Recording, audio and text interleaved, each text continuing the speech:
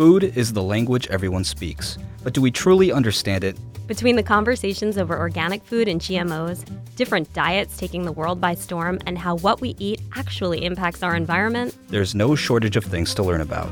Hi, I'm Karel Vega. And I'm Sheril Kirshenbaum, and this is Serving Up Science. Karel, when you have questions about diet and health, where do you get information? Well, I might start online, but not by blindly Googling. I look for reputable sources and try to identify people with credentials in health, science, or food safety, depending on the topic, of course. That's a good strategy, but unfortunately, the news media isn't always as responsible. I'm sure you heard about the recent E. coli outbreak in romaine lettuce. Don't eat, serve, or sell romaine lettuce. That urgent alert tonight from the Centers for Disease Control and Prevention comes as it investigates a dangerous E. coli outbreak. That story was everywhere. Nearly the entire salad section at Meijer was bare when they pulled salad kits and other products containing romaine lettuce. And E. coli infections are serious. According to the CDC, once ingested, people usually experience symptoms in 2 to 8 days, which often include severe cramping, stomach upset, vomiting, and sometimes a fever. It can also lead to a type of kidney failure called hemolytic uremic syndrome. That can be very serious. So it's important that the news media gets it right. But sometimes journalists don't do their homework and don't find expert sources. Which is irresponsible and frankly lazy. Instead of helping inform consumers of a problem, the media can spread misinformation, which can make matters worse. And that's exactly what happened late last year when CNN shared a story about how we can protect ourselves from E. coli. Who did they talk to? A popular food blogger who goes by the Food Babe.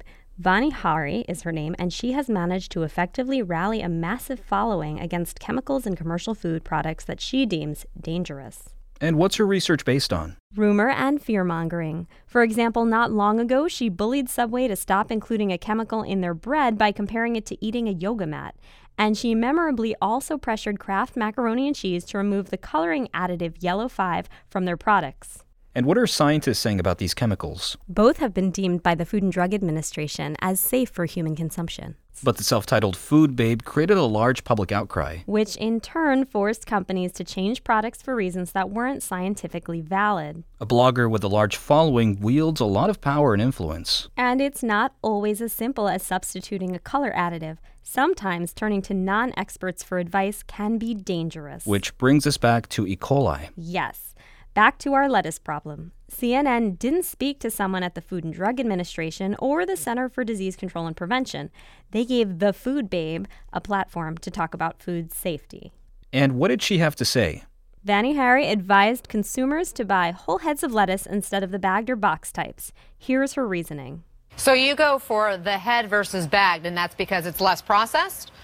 Absolutely, and the touch points are definitely less. You know, one of the things that we have a problem with in this country is we have things grown in one place and processed in another. Which doesn't really account for how this foodborne illness spreads. Sheril, as a scientist, what does bagged lettuce have to do with this story? The thing is, a head of lettuce might be contaminated with E. coli before it ever reaches a box or bag.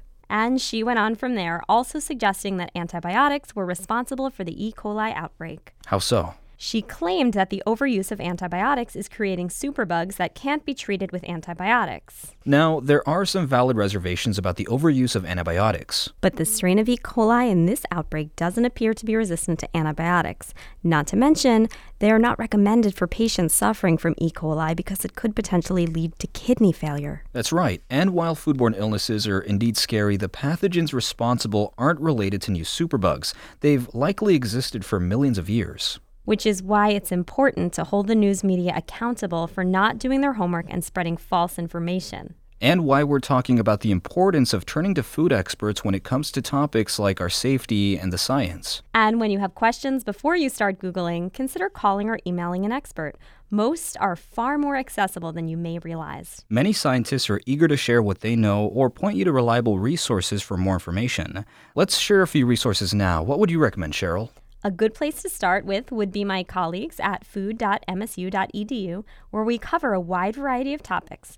Or for concerns specific to health and food safety, try foodsafety.gov or cdc.gov. And feel free to email us with questions at kvega@wkar.org and Sheril@msu.edu. We should also note that we did reach out to CNN to get their reasoning for putting the food babe on the air, but didn't hear back. We'll update you if we do. We'd also love to hear from listeners with topic ideas for future episodes. You've been listening to Serving Up Science, the podcast about food, its origins, and effects on the planet. You can get more Serving Up Science at WKAR.org or wherever you get your podcasts. This series is produced in association with Food at MSU. I'm Sheril Kirshenbaum. And I'm Karel Vega, and this is WKAR.